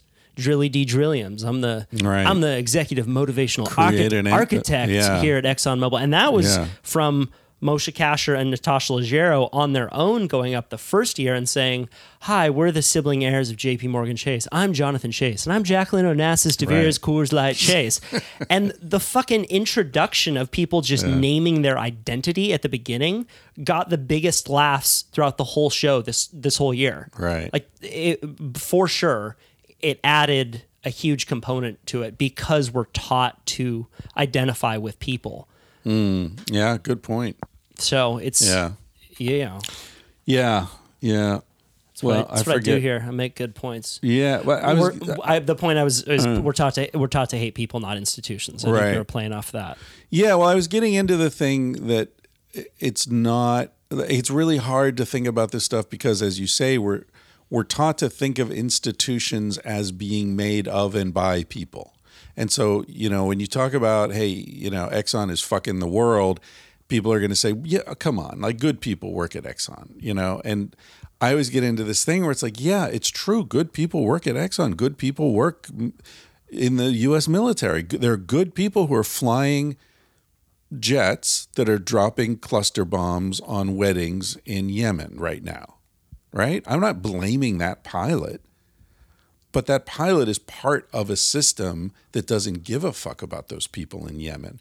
That pilot is taught to fly a plane, and he's taught not to think about what he's doing in terms of who's on the other end of that bomb, who's down on the ground receiving that fucking shrapnel in their back. He's taught not to think about that. And when the pilot says, hey, yeah, I didn't think about it because I was trained not to, I'm not blaming him, but there's this larger system in place. And so when people say, yeah, good people work for Exxon, I say, you're right. But if those good people looked at this thing and said, I can't do this anymore, this sucks, they would be replaced immediately, right? Even if that person's the CEO or on the board of directors, they'll be replaced. So people don't, like Exxon, when we say that corporations are made of people and it's just a collection of human decisions, I think that's underestimating the complexity of the issue. They're subsumed by something larger. Yeah, we work for companies. Companies don't work for us. Dude, do you remember going and seeing, we got to lighten this up, man. We're getting dark. Fuck. It's a bright, sunny day in Santa Cruz, California. We just had some veggie breakfast burritos with avocados. Life's okay, Chris. Yeah, But I was missing the bacon. I gotta Were say, you? oh yeah. I'm like, where's the bacon in this? They put too much damn thing? bacon in the breakfast burrito. It kind of overwhelms the other flavors, so I decided to take it out. And we fed you wild meat last night, so I was just making sure that your cholesterol wasn't going to be too high with these veggie breakfast burritos. I was taking the whole thing into account. That's Don't great. worry about it. I got you. So I got you you my covered. coach? Are you my personal trainer? I got now? you covered. Yeah, it's okay. that's great. Yeah. At the crack of 9 a.m., I'll be waking you up. The point I was going to make, your brilliant friend, Jake Johansson, I don't want to give away too much, but like he has this joke that we saw. We went out and saw him where he's talking about needing to prove that, you know, when you're going in to like sign in for something and it says, make sure that yeah. you're not a robot. Not a like, robot, please right. click the photos with cars in it. He's Yeah. like, we're proving to the robots that we're not robots. It's That was a fantastic. fucking brilliant Yeah, one, man. yeah. He's good. He's really good. He is really good, man. As I've become more and more involved with comedy, like to be able to see him go up for an hour straight and hold that and not have any dips, dude. That's hard. He's such a pro. And I said this to him last time when I saw him do the Improv. He does a annual show there right after Thanksgiving. I think I went to that one. Were you with at that show? Yeah. And that was where we So met. good. That was where we met Leo Flowers. Oh, that was last year. Yeah, that was 2 years ago. Okay. Yeah, I didn't Yeah. go to the one this year. Yeah. Oh, he's so good. But it's like, yeah, to see that, my feeling was like, I can't believe I know someone who can do that. Right. You know what I mean? It was like, I don't know. It must be like knowing someone who's in the Cirque du Soleil and can like do a triple flip right in the living room, you know? Or we were talking last night about magicians, like a really good magician. Like to be able to stand up in a room, 300-400 people and hold their attention and control that room for an hour. Like, are you kidding me? That's amazing. What a skill. And he's so good. You're right. He's sharp. We Well, hang out with a lot of comedians and they're all good. They're all brilliant. They're all really interesting people. But there's sometimes when you see someone and it's just like that's not just a funny guy. That's someone who's harnessing an energy Yeah. and is just It's a combination it's of next level shit. harnessing the energy and being a tack sharp writer. Yeah. Because the words that And he the uses and the memory. way that like he how sets do it you up. remember an hour's worth of material? You know? Like I can't like remember a poem of 5 lines. And Yeah. you know, like Jesus. Well, you that's do. amazing. I think that it's similar to a writer writing a book. Like, oh, the book seems so big, but it's really just one chapter after the next. It's 6-10 minute. Yeah, but dude, I've written 2 books. Ask me to recite them. right. Forget about I can't tell you like the names of the first 3 chapters. Honestly. I couldn't tell you what the names of the chapters Your are. memory works so weird, dude. you will like reintroduce me to people 10 times. Oh, this is Guy. Anya, have you met Kyle? I'm like, yeah, dude. We went on a trip. We went on a trip together. Yeah. But your ability to recall stories is unparalleled. There's a narrative. situation. Yeah, you see the world and your life in narrative, and you're able to pull these stories that all have good. You know, there's a good point of conflict, and then there's a resolution, and there's a Right. message, and you have more of those than pretty much anyone I've ever met. Yeah. I guess your dad and I were talking about that. You know, this was it your dad? Or no, it was with Lloyd Kahn, who's 85. We were talking about memory, and he agrees with me that you get older and it's just like there's just too much to remember. And so you either consciously or unconsciously start throwing shit overboard because there's just not enough room on the boat, you know? So what am I going to hold on to? I'm going to hold on to stories. If you've met so-and-so, I don't really give a shit. Yeah. You know, like, okay, oh, you've already met? Great. Like, am I embarrassed? You would remember if there was a story associated between us two. Maybe, maybe I would, but often I'll tell a story and I'll be like, oh, one time, and the person I'm talking to is like, yeah, I was there. Remember? Like, I'm the one who said that. And, so it's, the thing about people having met each other, I feel like that's so inconsequential that and also I have a lot of people, and this is before I became semi-famous, I've always had people in my life from small s. Yeah. from very different areas. Yeah. You know what I mean? And I'm the point of contact. So I'd have a party and there would be like surgeons and tattoo artists and a homeless dude and like people who have no contact with each other than through me. So that's why I never know if people have met each other, because I sort of assume I know you from this other part of my life. It's one of the best things too, being a conduit for different people who are in different worlds and who are all cool. Who are all cool and they're all good. Like I love that. Fundamentally good people. Like if you're a fundamentally good person and you have a sense of humor, that is more important to me than what you do. Right. Way more. And the more I've podcasted, I think the better judge of character I've gained, the better I've been able to very quickly decide, oh, I like this person, or that's a weird energy. But one of my favorite things about being a conduit is that there's two people who are in different worlds. One person may have solved a problem that the other person is facing, and no one in the other person's industry, let's say like surfing, for example, like no one in the surf industry has solved that problem, but maybe someone in the tattoo industry has solved that problem in their own world. So you don't even need to be the person that's coming up with all these new ideas. You just need to connect two separate novel ideas. Yeah. And that can create a ton of value. Have we talked about an essay by Malcolm Gladwell called, I think it's called like 5 Degrees of Lois Weisberg or something like that? No. It was a column or a piece he did in the New Yorker, and it's on his website.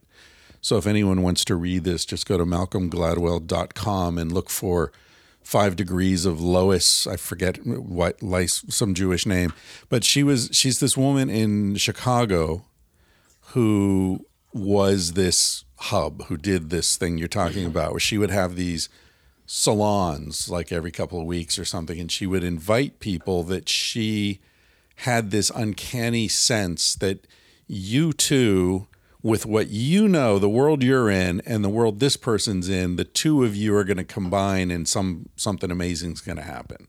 And so she would I can't remember the exact examples, but it was like she introduced someone who financed the invention of something. So the inventor and the rich guy came to her party, or it was, someone who wrote lyrics and someone who wrote music, and they ended up writing all these hit songs together, stuff like that, And that's and no one's ever heard of her, but if you look at the things that happened because of her, we've all heard of a bunch of those. It's so cool. And it's all about that. It's all about how, as you said, problems have been solved in one world, but because most people are specialists, they don't know what's going on in other worlds. They only know their world. And what's so beautiful about being the conduit is that you can just remove yourself.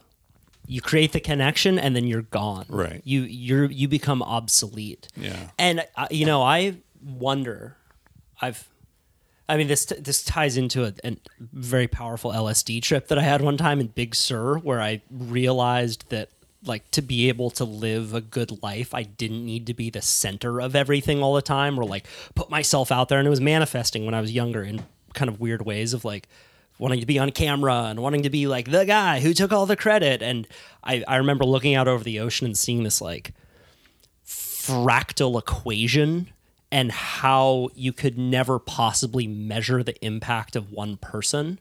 So to just be a conduit and then remove yourself is much more powerful than trying to be the center of everything all the time.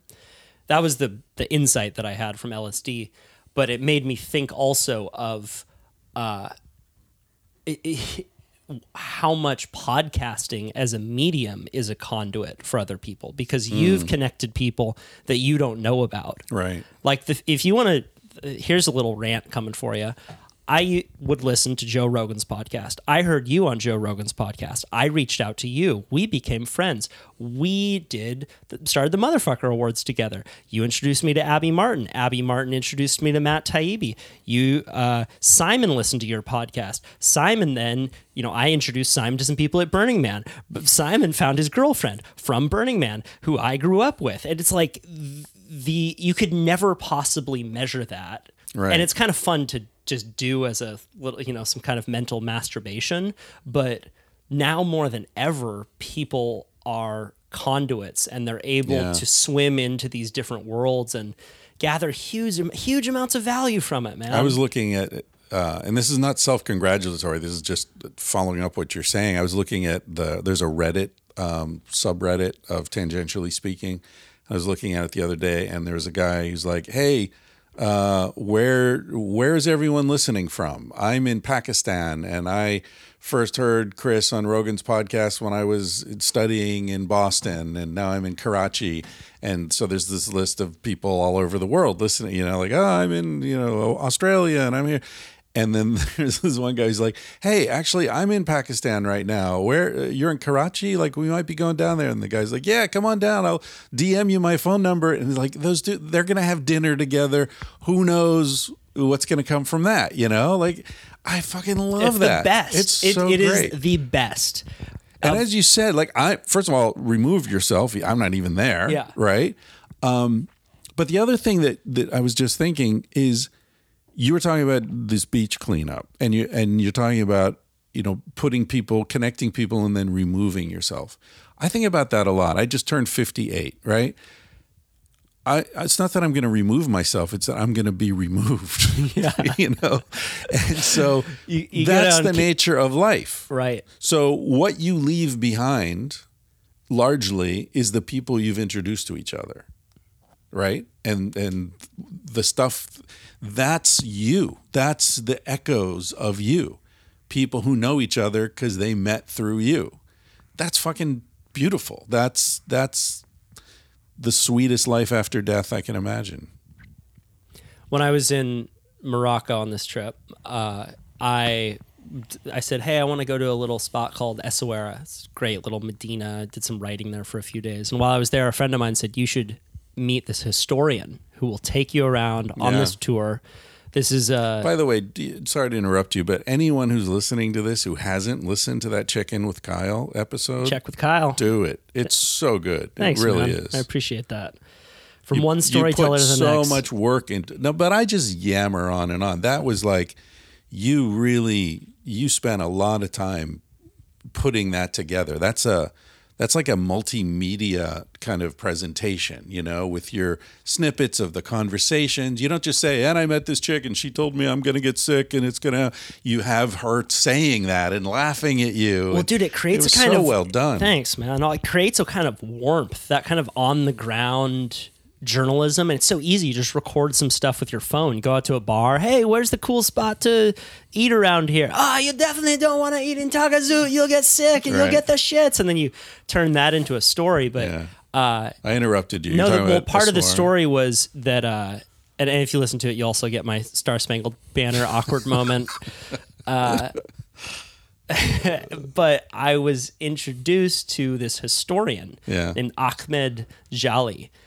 So smart, so thoughtful, such a deep perspective. He's lived in Essaouira his whole life. He gave me this tour around the Medina. It was, if you ever go to Essaouira, Morocco, go to the episode that I did with Ahmed, and he put his email there, and he'll give you a tour around the Medina. But it has this really fascinating history of like Jimi Hendrix going there in the 70s and falling in love with it. And he learned a ton. Did an interview with him, included him in the Check with Kyle episode, but at the end of our interview I said, oh wow, you seem like a really well-traveled guy. Do you have any places that you've been that your favorite places? He's like, well, I've never actually been outside of Morocco, but I travel a lot in my mind, and I'd love to go to see the jazz in America. I'd love to go to Egypt to see the pyramids. And I'd love to go to North Africa to listen to the music. He was so specific about his desires. And at the end of the show, spoiler alert, I say, hey, if anyone out there has like points on an airline or wants to help donate to get this guy on his first trip, like, let's make it happen. And I did not think that people were going to do it. Dude, we're sending this guy on his first trip abroad because I started getting all of these emails from people that listen to my podcast, and they're like, fuck yeah, I want to help send this guy on his first trip. He seems so thoughtful. So actually today I'm going to call Ahmed and we're going to talk about where we're going to send him on his trip. That's fantastic. Are you going to record it? I'm going to get, so I got listeners who are donating to send in voice memos directly to Ahmed and say, hey, Ahmed, I'm Marie from, Bisbee, Arizona, and I'm the one donating the points or blah blah. So there will be direct messages to him, and then I'm going to get him when he's on the trip to record some voice memos and have it be this little story that we did as a community.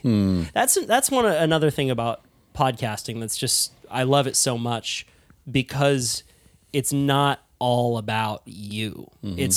There's a dance going on where you're kind of shining the spotlight on someone else. And man, I mean, you've probably have more stories than I do about this, but like, I remember having a Coast Guard rescue swimmer on my show, and I had someone say that they joined the Coast Guard because they listened to that episode. Like, man, how is that life shifted, and how, just what a persuasive medium unfiltered, honest conversation can be. Who would have thought? Yeah.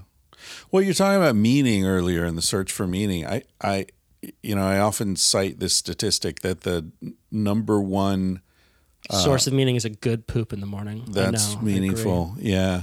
No, the number one predictor of life satisfaction is whether or not you feel embedded in a community of people who love you, right? Like that, you're part of a group of people who take care of each other. The number one degree of satisfaction? Of life satisfaction. It's also the number one factor in longevity. That's crazy. Yeah.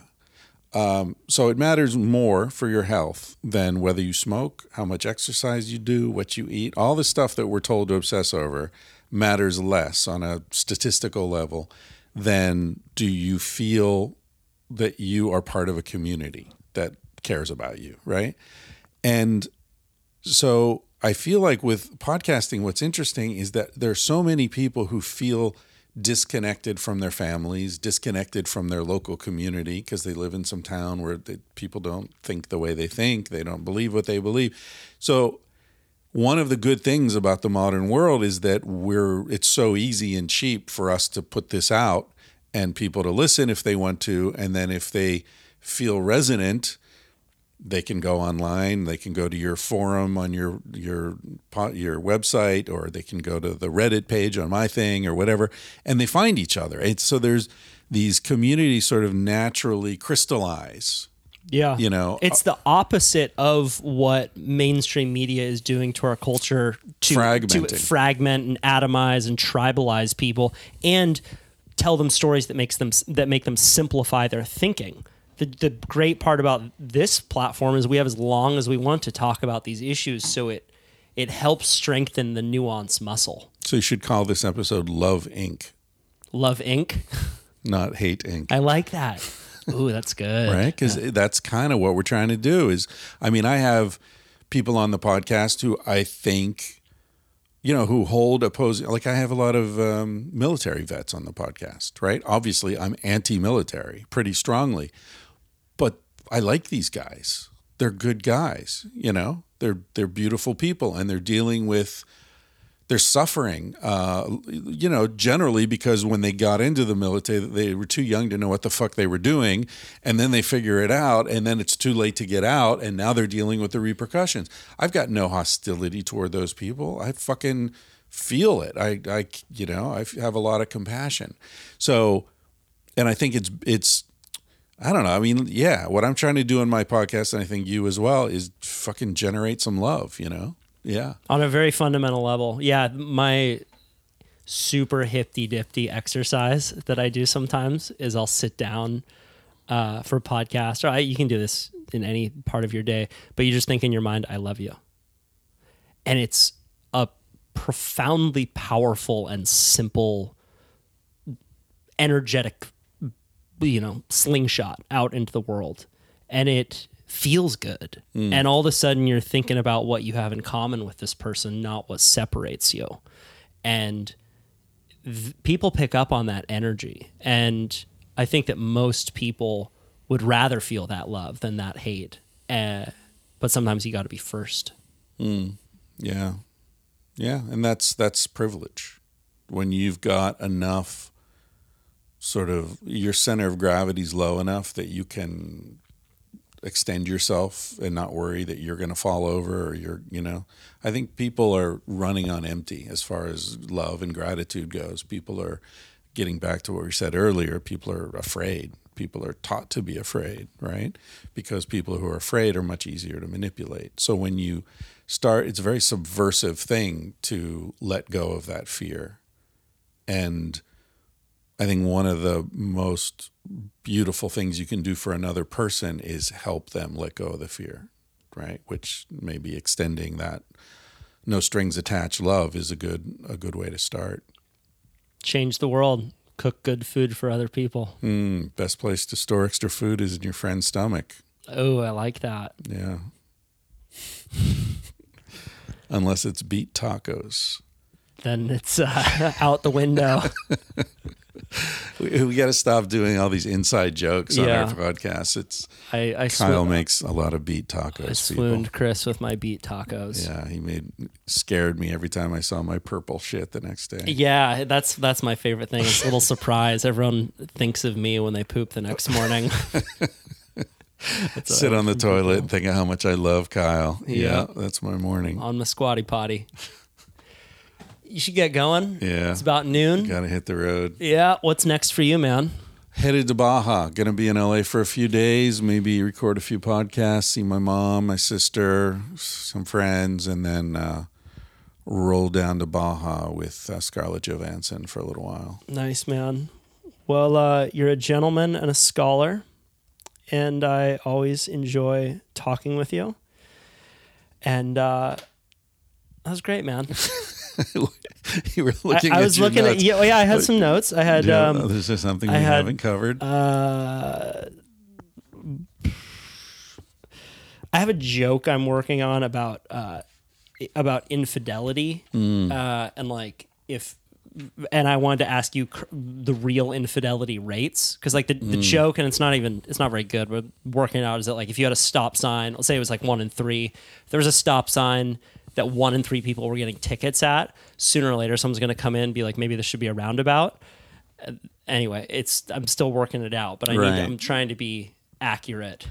Yeah, well, the statistics are notoriously unreliable, right? Because have you experienced infidelity?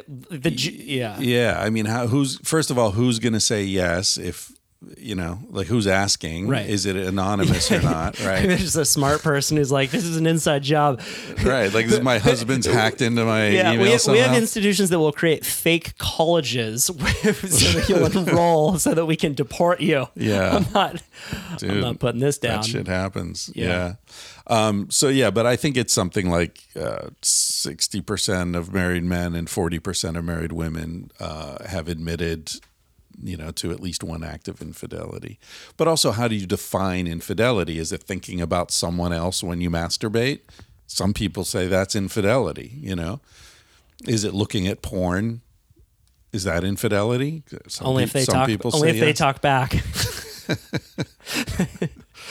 I think it wouldn't have been the greatest moment in American political history if Bill would have gotten caught and Hillary would have been like, yeah, we have an open relationship. I'm cool with it. Well, dude, the people didn't give a shit. That was one of those things that was all ginned up into this big controversy. But Clinton's approval numbers went up. Really? When he was impeached, yeah. Because people were just like, who gives a fuck? Stop it with this, I did not know that. Yeah. Yeah. I agree. Back when you could impeach people for lying.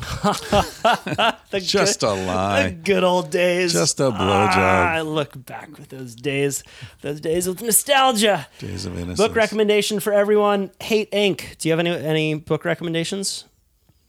Atlas of a Lost World. I've been reading. Childs, I forget Greg Childs, I think. He's a really interesting guy. He retraces ancient migration pathways from like the first people to come into the Americas over the Bering Strait, for example. Whoa.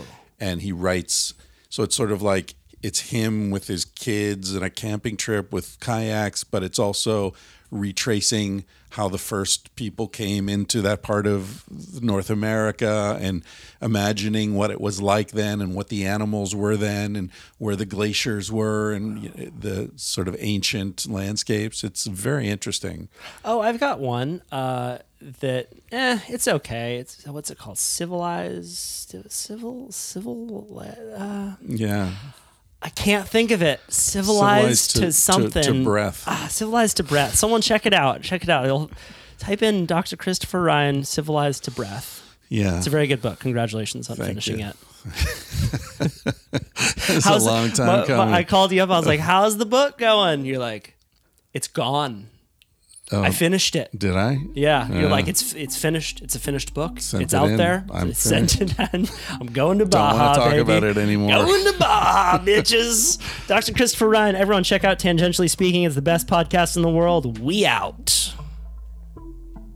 That's our show. I'm going to play you out with a song called Leavin' by West of Malbay, and I will link to their band page in the show notes below. This show is made possible by Santa Cruz Medicinals. You can head over to scmedicinals.com, type in the codename Kyle10, and get 10% off all supplements, all CBD. They make potent, good shit that I use every single day. I use their tincture at night. It's helping me sleep. It helps me with inflammation. And you can get 10% off by typing in the codename Kyle10 at checkout, scmedicinals.com.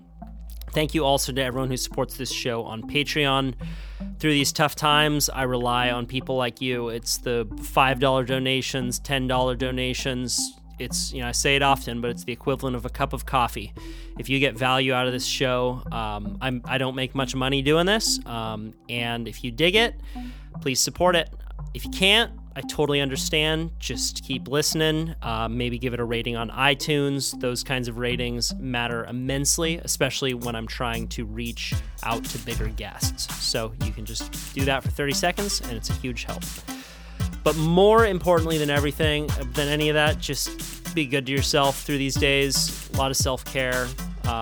Look at the news enough to stay informed, but not enough for it to become compulsive.